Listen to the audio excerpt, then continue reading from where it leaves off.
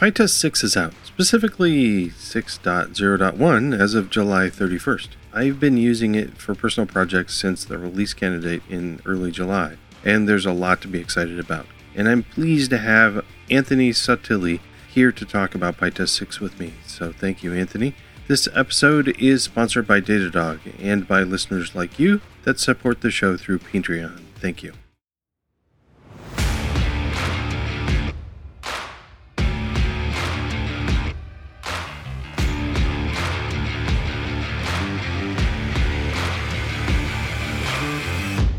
Welcome to Testing Code, because software engineering should include more testing.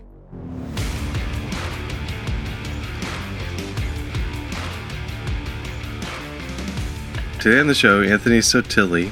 But I was looking back. So you were on episode 82. We had you on to talk about lots of PyTest features.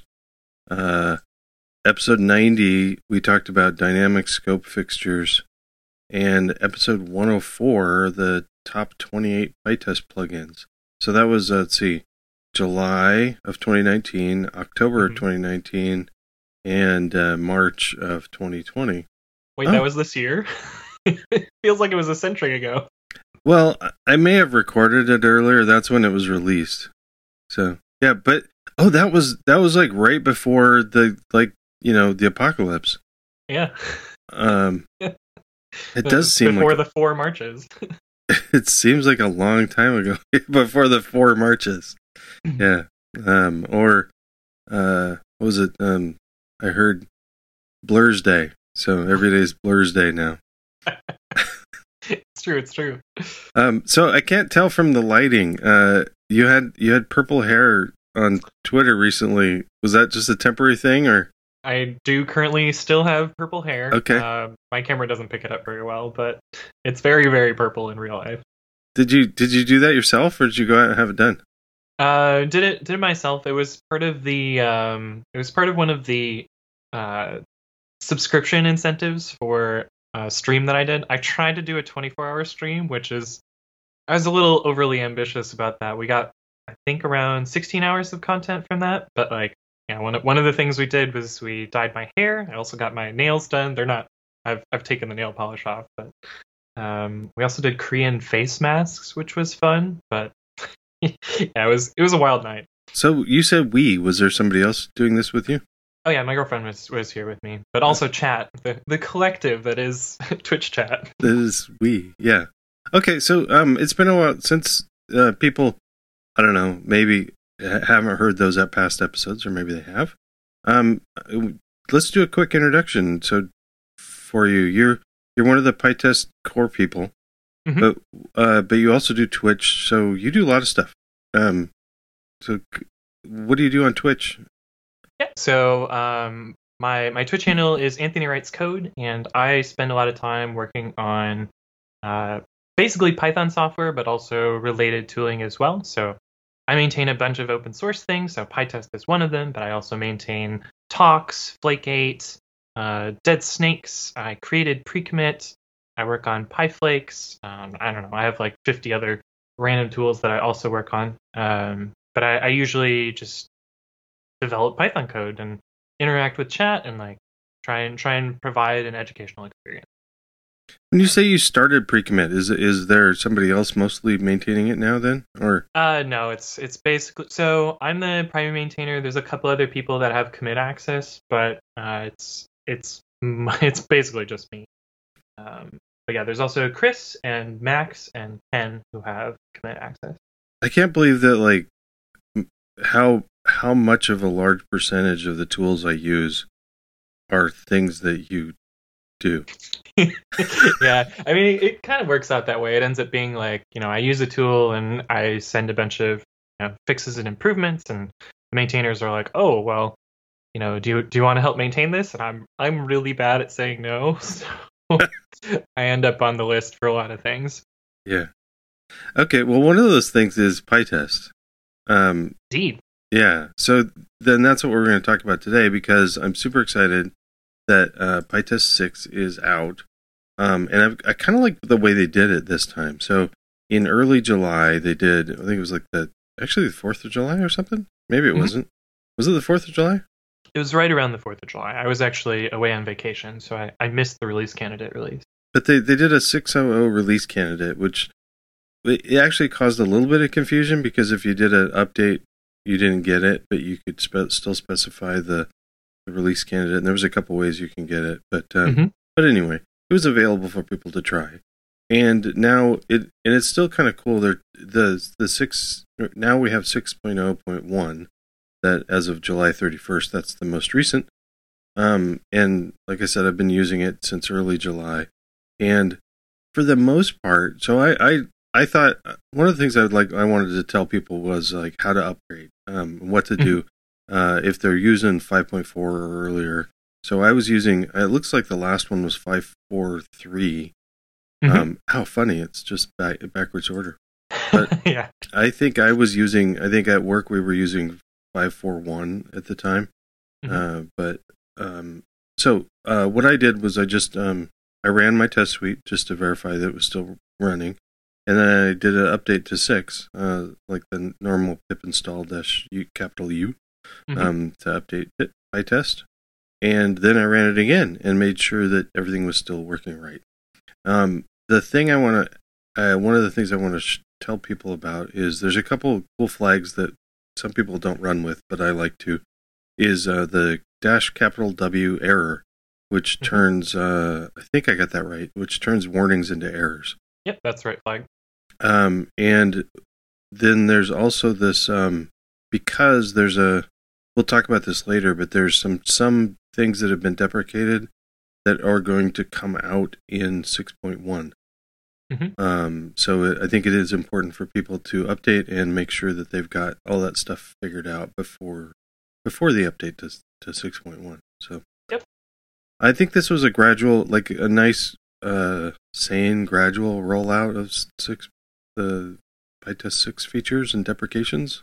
So yeah, I actually think it went really smoothly, and we're actually adjusting our release process because the release candidate stuff went so well.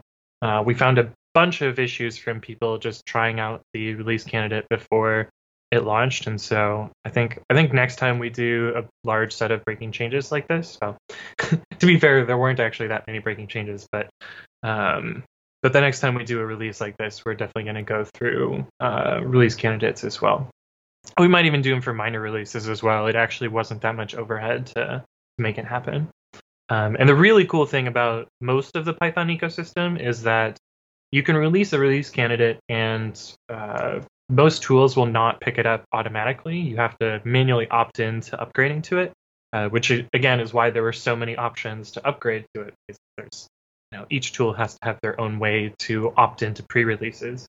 Okay.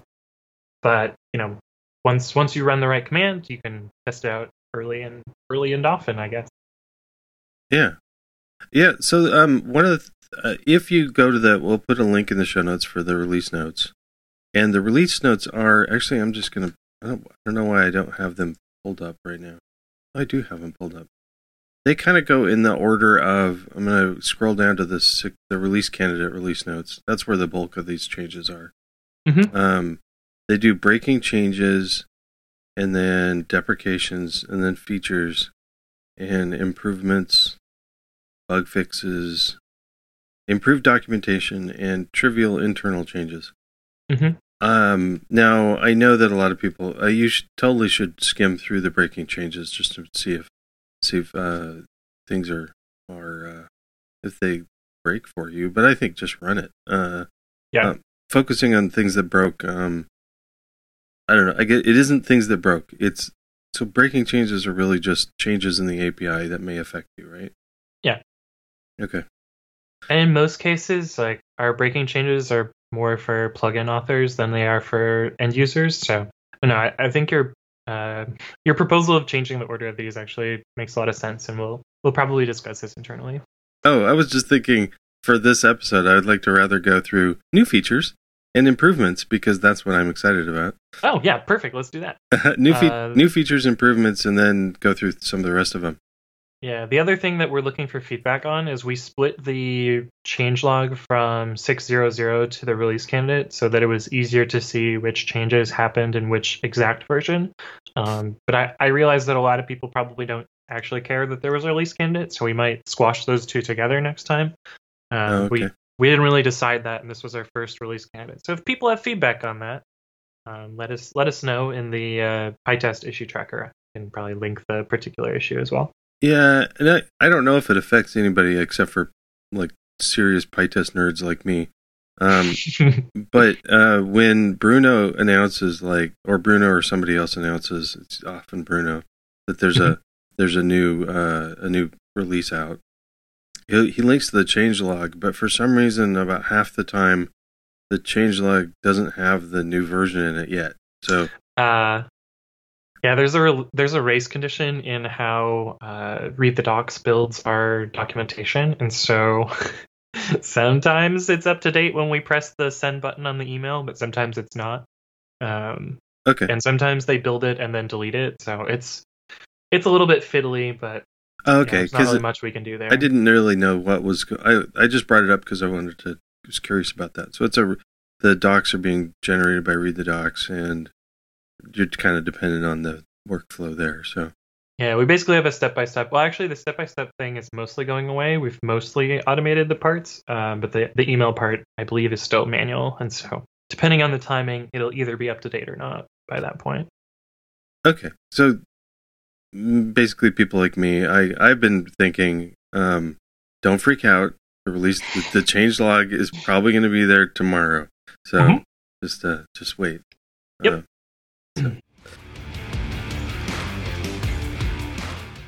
Thank you, Datadog, for sponsoring this episode. Are you having trouble visualizing bottlenecks and latency in your apps and not sure where the issue is coming from or how to solve it?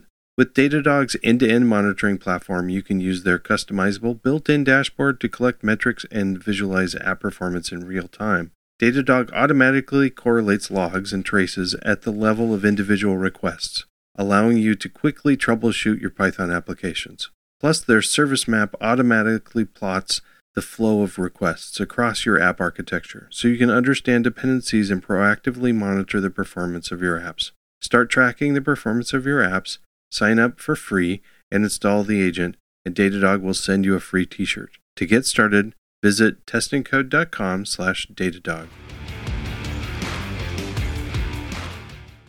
One of the things that changed, I'm really excited about, but it's a tiny little feature. It's that there was something going on with if you testing plugins, or I have a section of the book talking about building a plugin. Mm-hmm. And one of the things you do, you can use this for other stuff too. And I do use it for non-plugin stuff. But a plugin author often wants to test their plugin by running PyTest and checking the output. Mm-hmm. And that process often is with the testdir or testpath plugin. I don't know if you can do it with testpath, but at least the testdir plugin. The testdir plugin is the best way to approach that.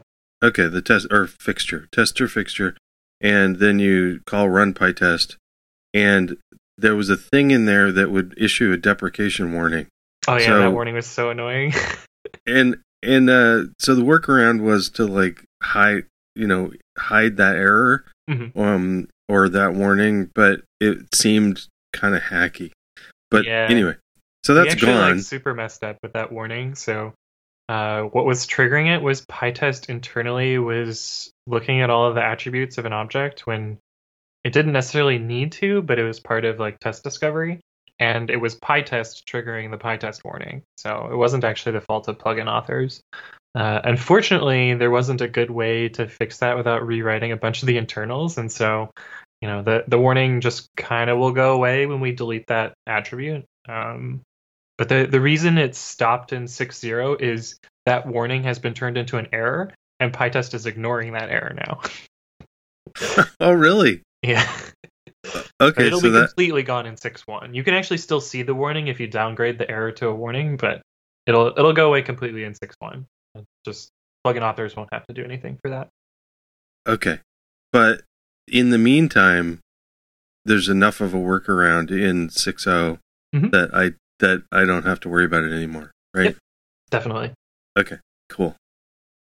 But I guess if I turn warnings into if you turn warnings into errors, it still shows up, or the other way around? The other way around. So if you downgrade the errors to warnings, it'll show up. Okay.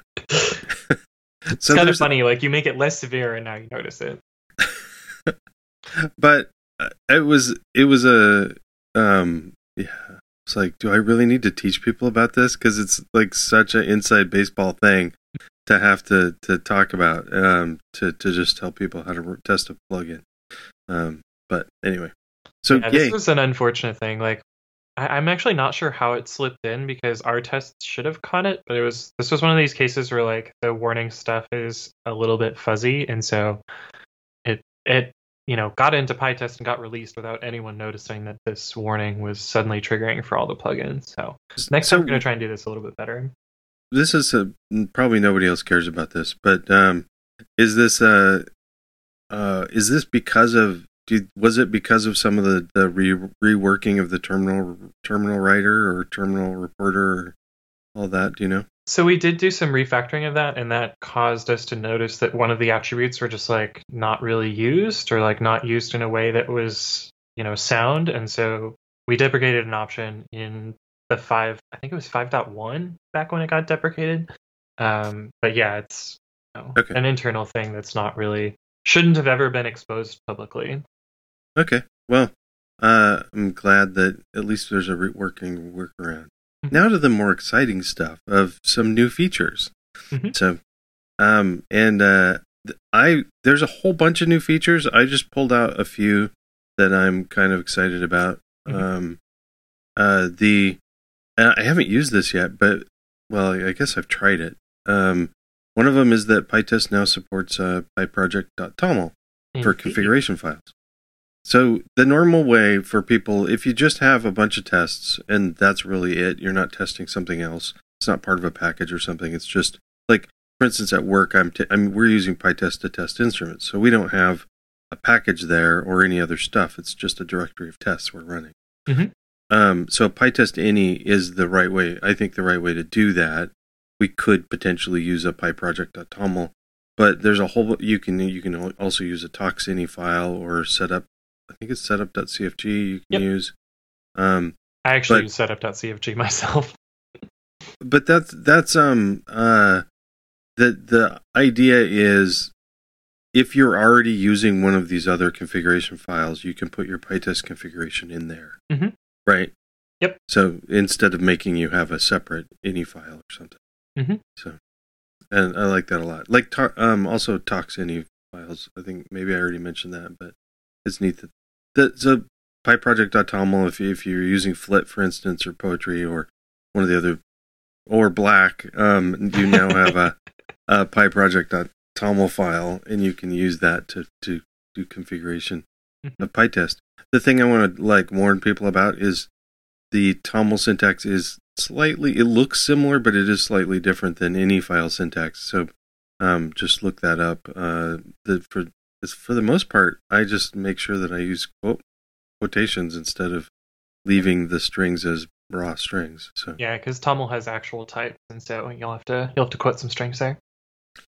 Yeah, but the documentation shows it's pretty easy. Yep. And the other thing to look out for is the presence of the PyProject.toml file will also change how pip installs your package. So just like a little thing to look out for, but usually it's not a problem. Yeah. One of the things, I think I covered that with Brett Cannon when he was on.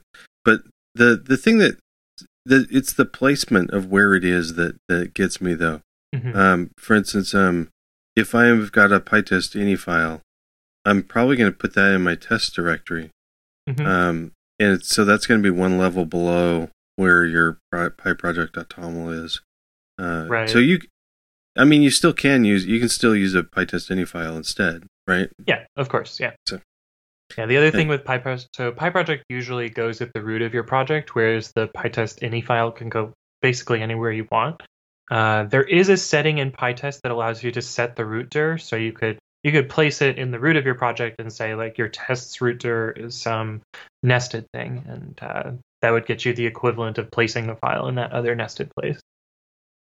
Yeah. Okay, so what do we got next? This is my favorite one. The next Yeah. one we're going to talk about. So PyTest now includes inline type annotations and exposes them to user programs. Mm-hmm. So we've gone through and type annotated all of our functions. Well, I say we. Most of this was Ran, one of the newest core devs, and Ran has put in like a monumental amount of work to make this happen. And we've actually done like a lot of internal cleanup as well, just because we were type annotating our code and noticing like, oh, well, this case is actually impossible because the types tell us it's impossible. But yeah, all of the user-facing fixtures are now type annotated. We're still working out how to expose these in a nice way such that people can use them without importing underscored names. But all the types are there, so you can start like testing out the APIs and like making sure that your particular Python type checker is happy with this. So I use MyPy. There's also the one from Google, the one from Microsoft, the other one from Microsoft, the one from Facebook. There's a whole bunch of implementations of type checkers, but I think this is a huge step in the right direction and like sets a really good precedence for the rest of the Python community to like make type annotations part of the API and like give people a good way to start type checking their code. So what does this give us that we didn't have before then? So before, when you used PyTest code and you were, either writing a plugin or writing tests or doing anything like not like super simple, there was no way to do like static validation of whether, does this attribute exist? Like, am I getting the right types from this? Or like, is my code type sound when dealing with PyTest? Because most type checkers would just assume that all functions were any, which any has all attributes and is the instance of all types, and it's a what is it called? Top type, bottom type. I'm out of my depth on type theory, but any is basically like a squishy object that means anything. But now that we have actual types exposed, you can do static validation of am I calling this correctly? Is this the actual API that's expected here? Like, am I using the objects correctly? And you can do that all statically before you actually run your test suite.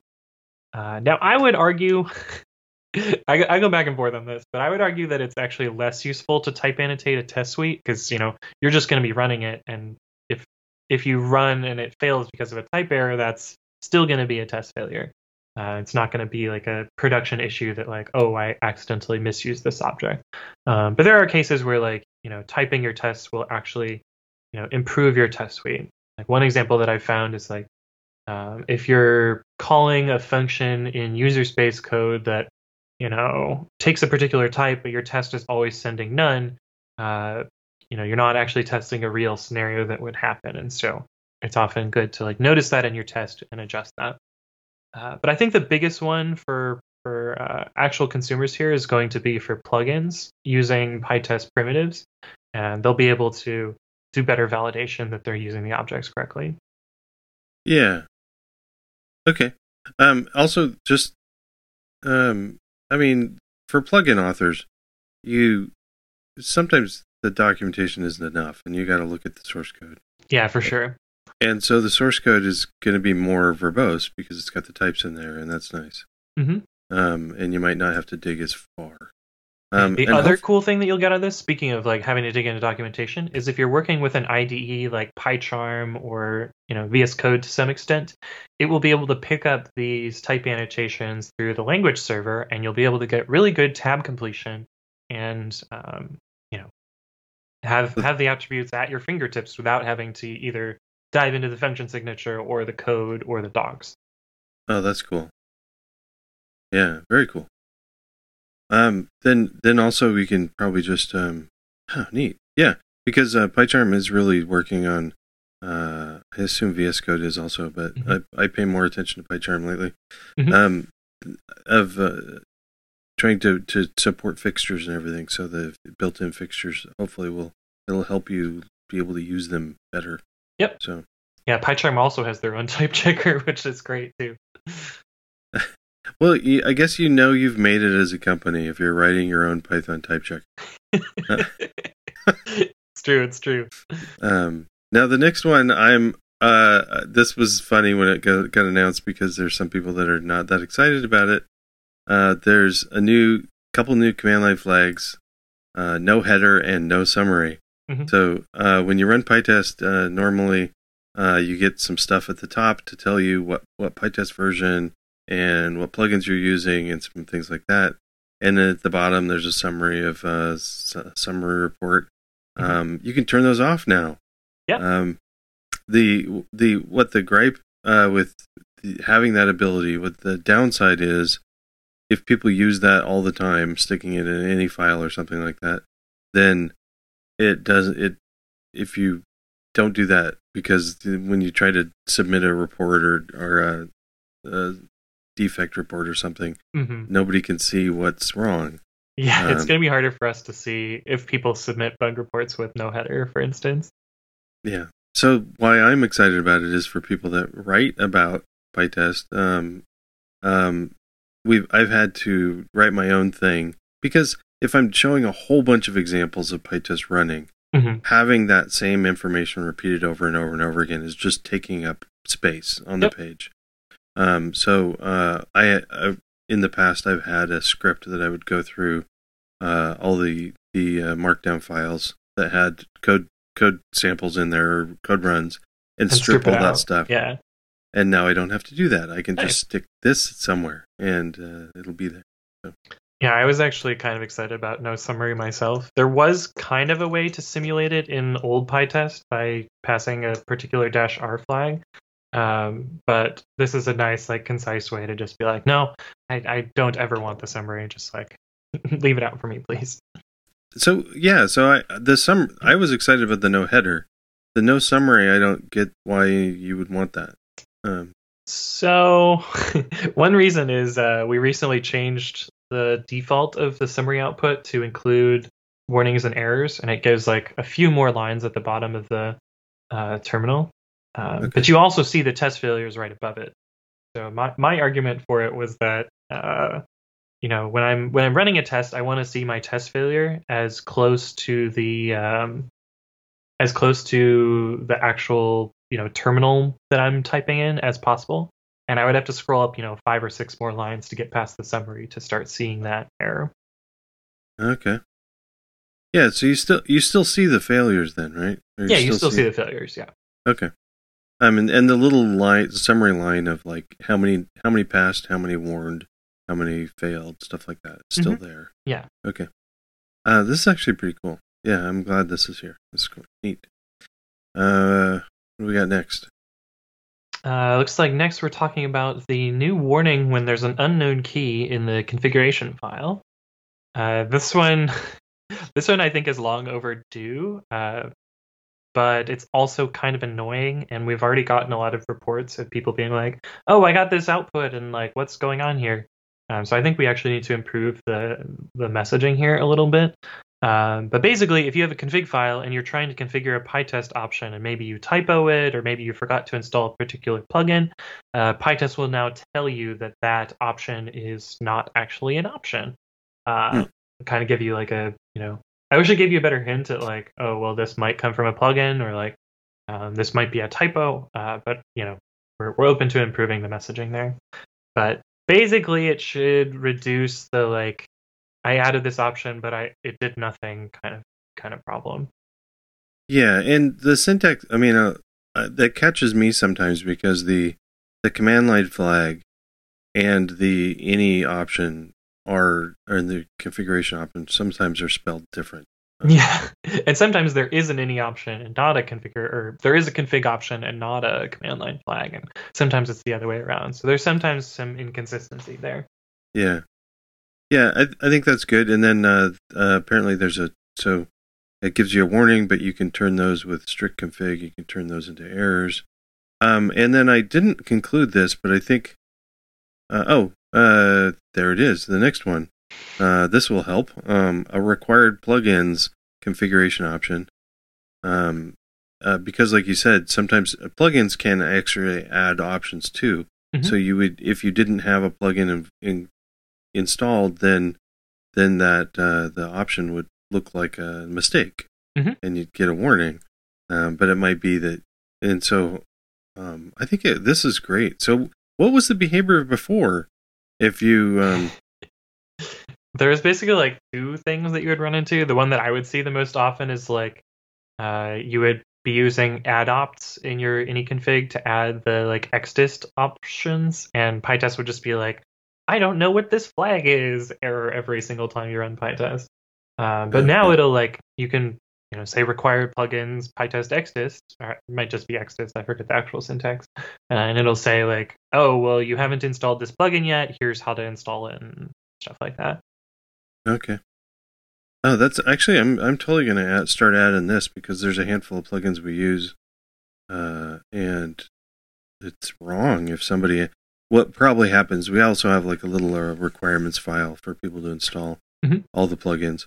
And what probably happens is people don't know they have to run that, and they just install PyTest and start running. And yeah, I do that a lot. Forget to install a plugin. Yeah, so this is good, and so especially if you're using plugins as not just not like a nice features or features that are just decorative, and there are some of those but like PyTest emoji. I don't think your test suite would change, but there's other things that plugins are definitely a required part of a test strategy. So this is a good place for that. That's cool. Yeah, for like timeouts or like distributing tests or like any of the plugins that provide fixtures as well. But yeah, there's all sorts of plugins, and I think required plugins is a really, really good feature that, again, a lot of these are like, wait, we didn't have that already? Yeah. I like timeout is one that I just always install now. For instance, because I mean, I guess for a lot of software only projects, there's a possibility that you wouldn't need it, but the code can do infinite loops. So having an option to say nothing should go longer than this. Kill it if it does. It's a good thing. No reason a test should take 10 minutes, right? Well, okay. Yeah, I'm laughing about that too, because I know of quite a few tests that take more than 10 minutes. Well, so that's the end of the list of new features that I had. Is there any other new features that you wanted to talk about? You covered the one that I was most excited about, which is the type annotations. We'll actually talk about one of the small breakages later, which I actually think is a feature more than a breaking change. But we'll get to that one later in the show.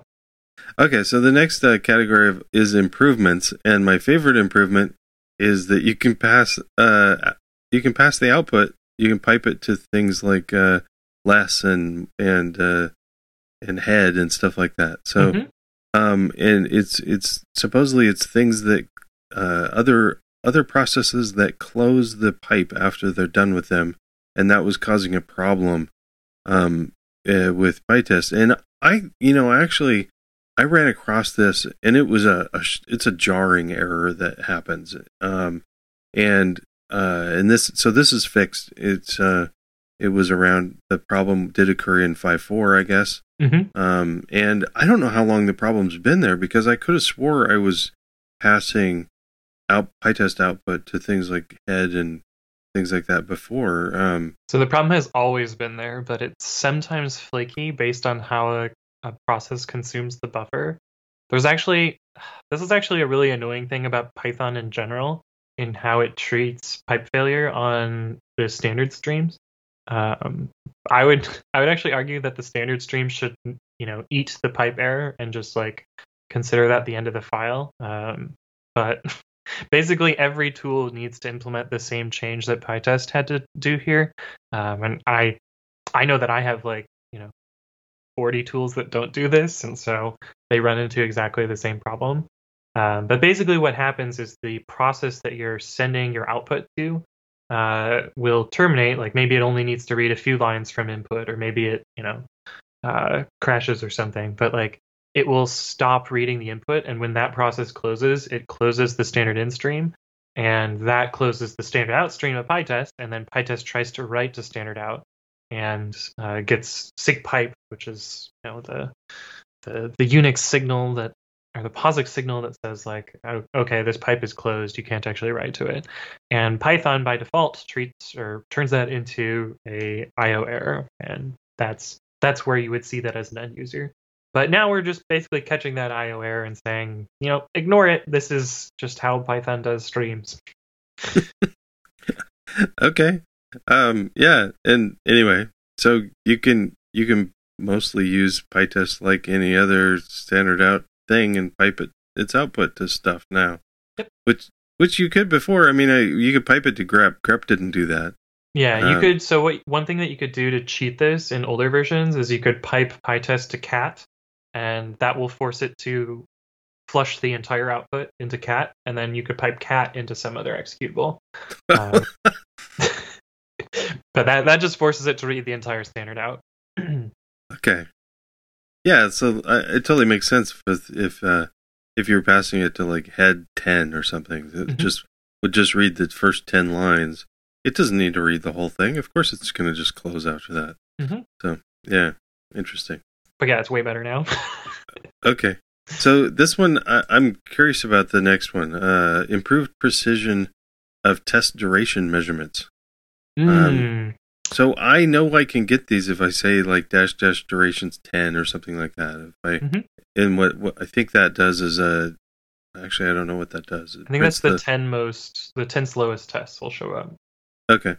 And then you also have to pass it in -VV to actually show the durations, I think.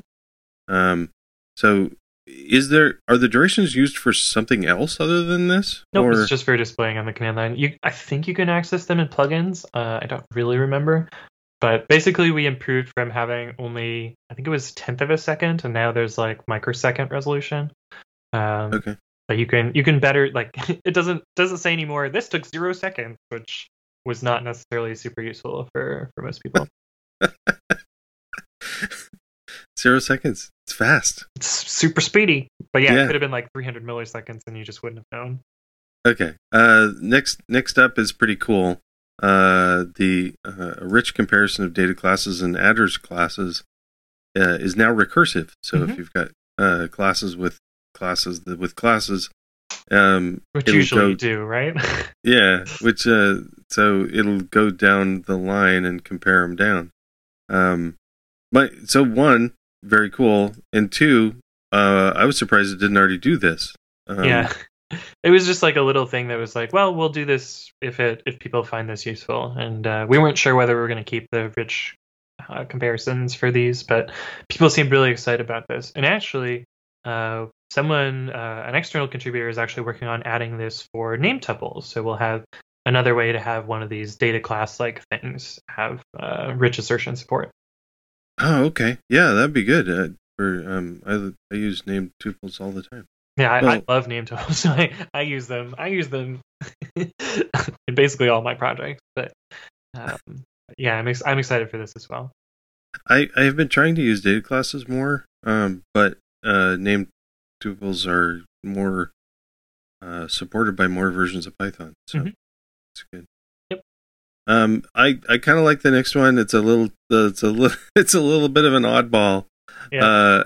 Is that if you type pytest - version, you used to get a whole bunch of stuff, and now you just get the version of PyTest. And if you want all of the other stuff again, you add another version, which. Yeah, this is my fault, entirely my fault.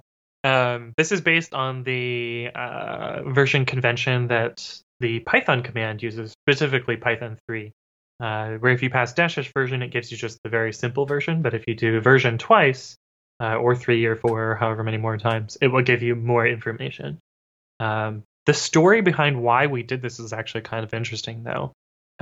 In older versions of PyTest, if you had a plugin, well, actually there were kind of 3 things that caused this. If you had a plugin that crashed on startup, you couldn't actually ask PyTest what version it was. And so people would make bug reports and they'd be like, well, I don't know what version of PyTest I'm using because PyTest version is crashing. Another thing that would happen here, and this actually ties into the required plugins and like the unknown configuration option thing that we saw before, PyTest version would also trigger all of the additional command line flags that you may have set in your INI file, and this could cause PyTest to not actually spit out the version when you meant it to.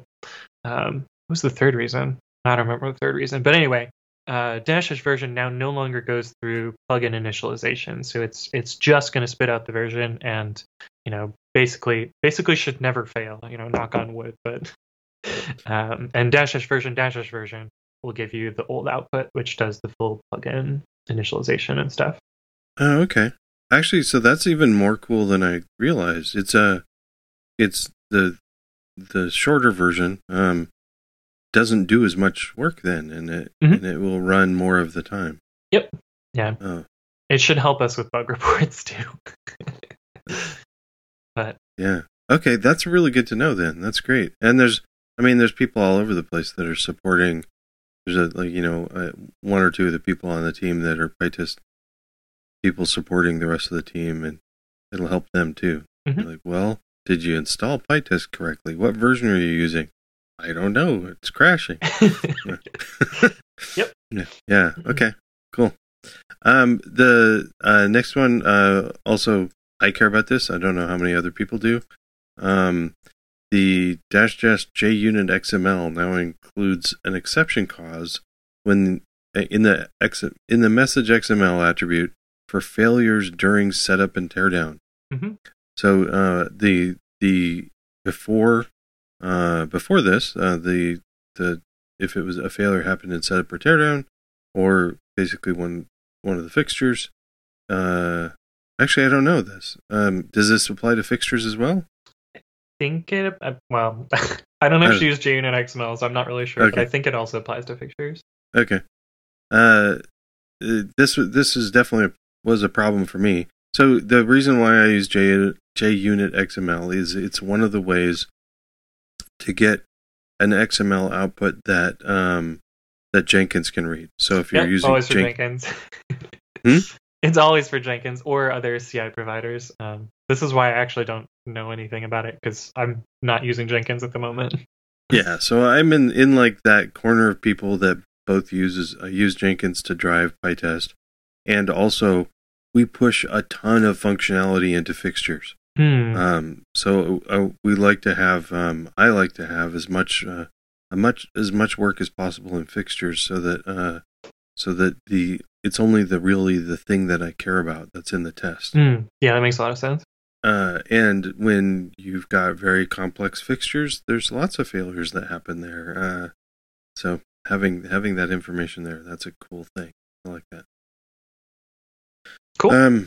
Again, that's the end of my list of improvements. Any others you wanted to add? I mean, I was mostly going to talk about the pipe and the version thing, so I'm glad we covered both of those. One of the things I really love that is included in the changelog is a section on improved documentation. Mm-hmm. Because often I think it's getting better, but documentation is massively important for open source projects and for all software projects, really. But so having some calling out the improvements in documentation, I think is a great thing. I actually really love this section because it gives us the opportunity to, commend the people that are contributing non-code to PyTest, and like give them a way to be like, hey, look, I did this thing in this big open source project, and give them a shout out in the actual changelog. Yeah, and there's stuff. Actually, there's one here that I forgot to add, which was apparently there was in the startup getting started with PyTest sort of stuff. It wasn't really talking about the -Q flag for making. I remember this issue. We have -V for verbose, but we have -Q for be more quiet. And apparently that was missing in one of the bits of documentation. So, and then I went and looked at the change, and it's like, one line. It's like a very small change to the documentation. Yep. But when people are starting out, that one little extra thing is important. So, yeah, definitely reduces confusion by adding that one little line. And then the couple of things I liked was I haven't read these changes yet. Mm-hmm. Explain one of them was explain indirect parameterization and markers for fixtures. So is that two things? Explain indirect parameterization better and explain markers better? So it's kind of both. They're also like very closely related. The change is mostly about making indirect parameterization less confusing. I'll be honest, I'm still confused about indirect parameterization. So this documentation change actually, I was like, oh, that's how it works. Okay, I get it now. I'll have to go read it. Yeah, it wasn't even actually just a few months ago where I had a question at work about indirect parameterization. I'm like, okay, I got to figure this out. So I spent like 3 hours on a weekend and just like played with indirect parameterization until I felt I was comfortable with what they did. And like, oh, okay, I finally get it. It's really not that complicated. It's just hard to explain. Mm-hmm, mm-hmm. And I'm not going to try to explain it here, so maybe I'll do that. That could be a whole nother episode, right? Yeah.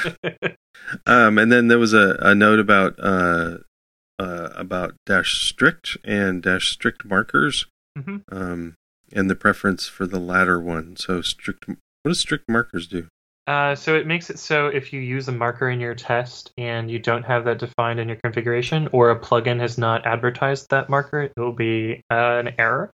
This is to help you not have typos in tests, because otherwise markers would just silently allow those. The reason that we're documenting the difference and the preference for the latter one here is we're planning to make --strict turn on all of the strict options in PyTest in a future version. And I think that's a breaking version change in PyTest 7. So whenever that comes out. Okay. But right now, like --strict accidentally does prefix matching on some other option, and so we're going to be changing the meaning of that option. So we wanted to document that you should spell it out in full for now. Okay. Yeah, we should probably get together all of the different strict options.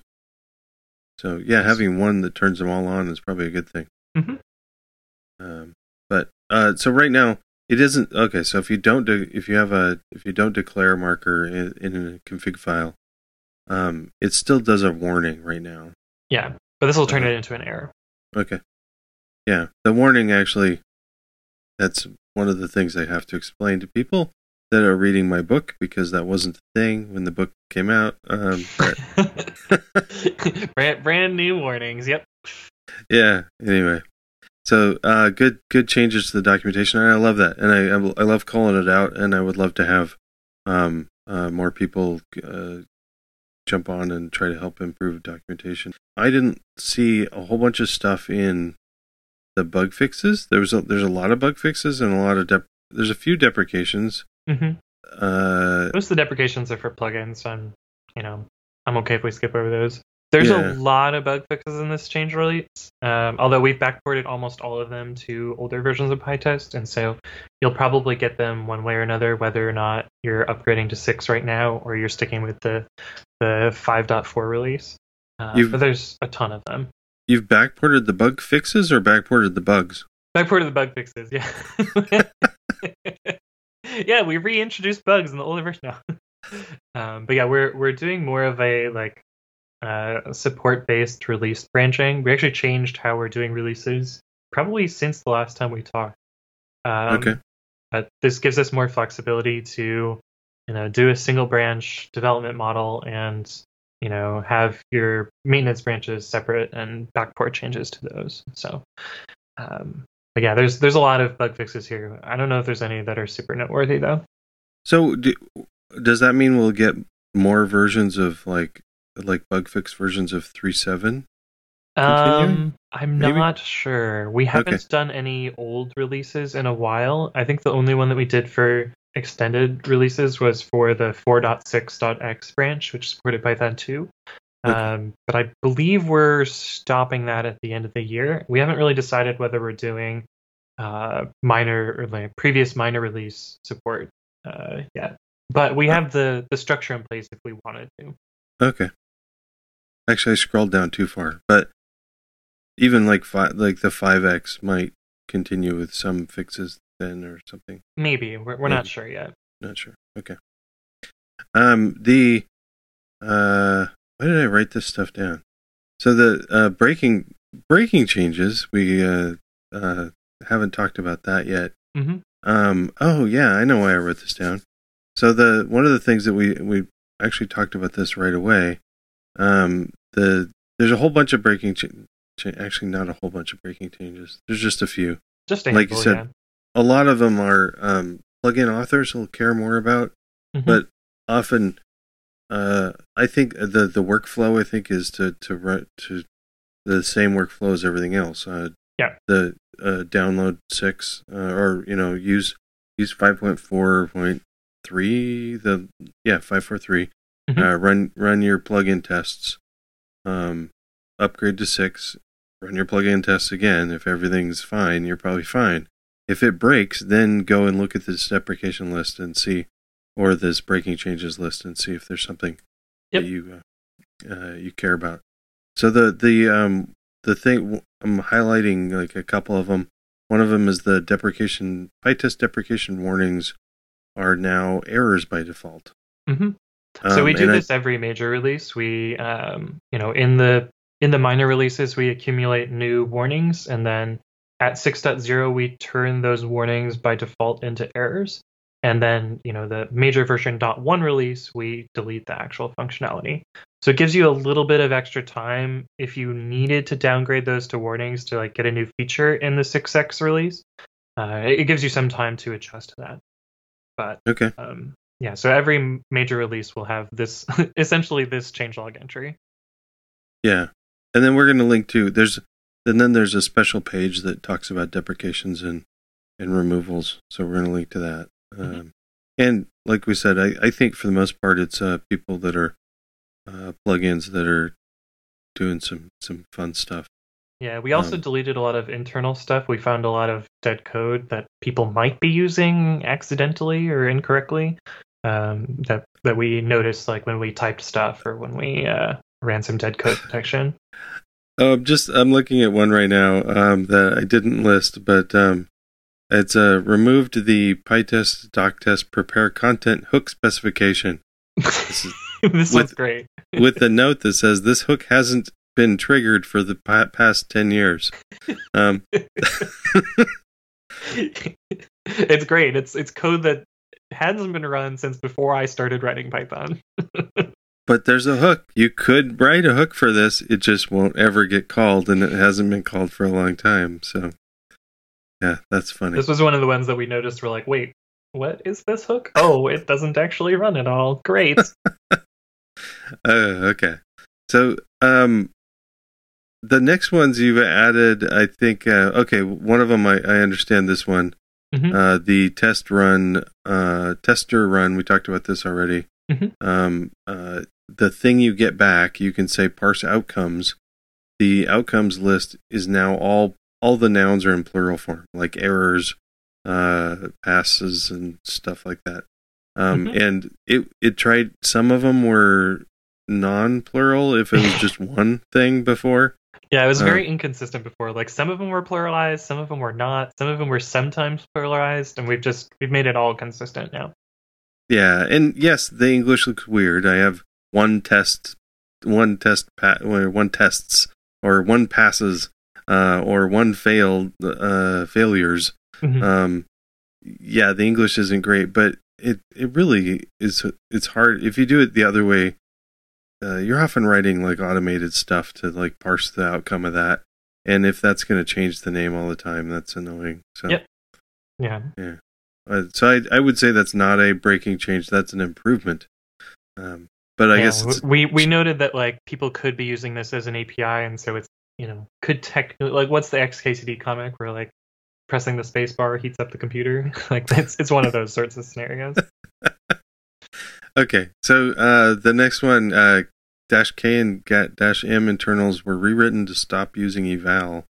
Mm-hmm. So this will change some of the invocations of -K, which is to select individual tests based on a name, and -M to select tests based on markers. The internals of this were pretty wild and resulted in a lot of really hard to read errors. And they were using eval to figure out their actual values, and so like you could do some really wacky code and like end up with test matching that you wouldn't really expect, or you could, trigger arbitrary code as part of, -K. And we wanted to, one, factor out eval, but also make all of the error messages and functionality, straightforward and easier to understand. I'm actually really, really excited about this change because it makes -K work a lot more sane. There are ways where you could say, like, the wrong combination of or, and the eval trigger would jam those all together and, run every test when you didn't really want that. But now there's like a little mini grammar that dictates how these two flags work. Oh, that's great. Yeah, so that if people aren't familiar, -K is the keyword flag. I guess I don't know why they call it keyword, but I didn't even know that. I think it's keyword, but anyway, it does. So like, let's say it searches for a string in the test name. Mm-hmm. So, or it's not just the test name; it's also the entire node name, right? Yep, and it's also attributes on the test, which I learned recently as well on accident. Oh, attributes on the test. And it's just undocumented right now. Okay. But you can say things like let's say I've got a bunch of tests that I've like added the name of I don't know, the remote or something Mm-hmm. like that for my remote tests. I can use that, and they're just in the test name, so they're not like marked or anything. I can just say, run all the tests that have remote, but I can say, but not the ones that also have this, or there's this logic in there. And then the -M is the same sort of thing, but with markers. So you can say, I want to run all my tests that are marked with like regressions marker, but I don't want to run the ones that are slow or something like that if I've marked them that way. So, can you? I think you can do this. Can you combine K and M? Yep, you can combine K and M. Okay. I actually think -K is one of those flags that's like, this is one of the most important features of getting past the basics of PyTest. And like, once I understood how -K worked, like, it was super powerful. Like, for instance, I mean, you gave an example. One example that I use in the test suite for Precommit, for instance, which has a bunch of different programming languages, is I can just do -K node and it'll run the JavaScript test, for instance. Or I can do like -K Ruby and it'll run the Ruby test. Nice. Super powerful. Yeah. Well, I've got that's the end of my list of things I wanted to cover for PyTest 6. So I think we're good. Yeah, I'm excited. I'm excited about the future of PyTest. We brought it up a little bit. I wanted to do a special thank you. So thank you to everybody that's contributed to PyTest in the past, including Anthony. Thank you. Also, I really want to give a special shout out to Bruno Oliveira, because he's been contributing. If you look at like the entire history on GitHub, there's like, I know that the project was somewhere else. It was on Bitbucket or something before. But if you look at like the contribution graph for the entire history of PyTest, if you look on GitHub, it shows like Holger, because Holger started the project a long time ago. Way back when. But his contributions sort of dropped off at around the same time that Bruno's ramped up. And Bruno's been contributing for a long time. And I think it would definitely be a different project without him. For sure. And then Ran Bonita, we talked about his contributions this year. He's to the type checking. I think he also added some of the flags for like the no header flag. Ran's been doing a lot of stuff. He's been really kicking butt. But this just started like I was looking at his history about last July, so he hasn't been on the project for really that long, and has been doing a lot of contributions. So very, very cool. Yeah, he's been doing an exceptional job. I'm really impressed with Rand. That's great. And then, but there's so many more. If you look at the contribution list, it's a big list. And like, and I was just even talking about commits, but there's people that help submit bugs, that do testing of the betas, testing of the RCs and everything else. All that stuff's important. It's a really cool community. And thank you, Anthony, for coming on the show today. And yeah, no problem. Always happy to be on the show, and always happy to work on PyTest. Thank you again, Anthony, for joining me today, and thank you, Datadog, for sponsoring. Visit testingcode.com/Datadog to get started, and thank you to all the listeners that support the show through Patreon. Join them by going to testingcode.com/support. Those links and links to the changelog and a couple other things are at our show notes at testingcode.com/125. That's all for now. Now go out and upgrade to PyTest 6, and then go out and test something.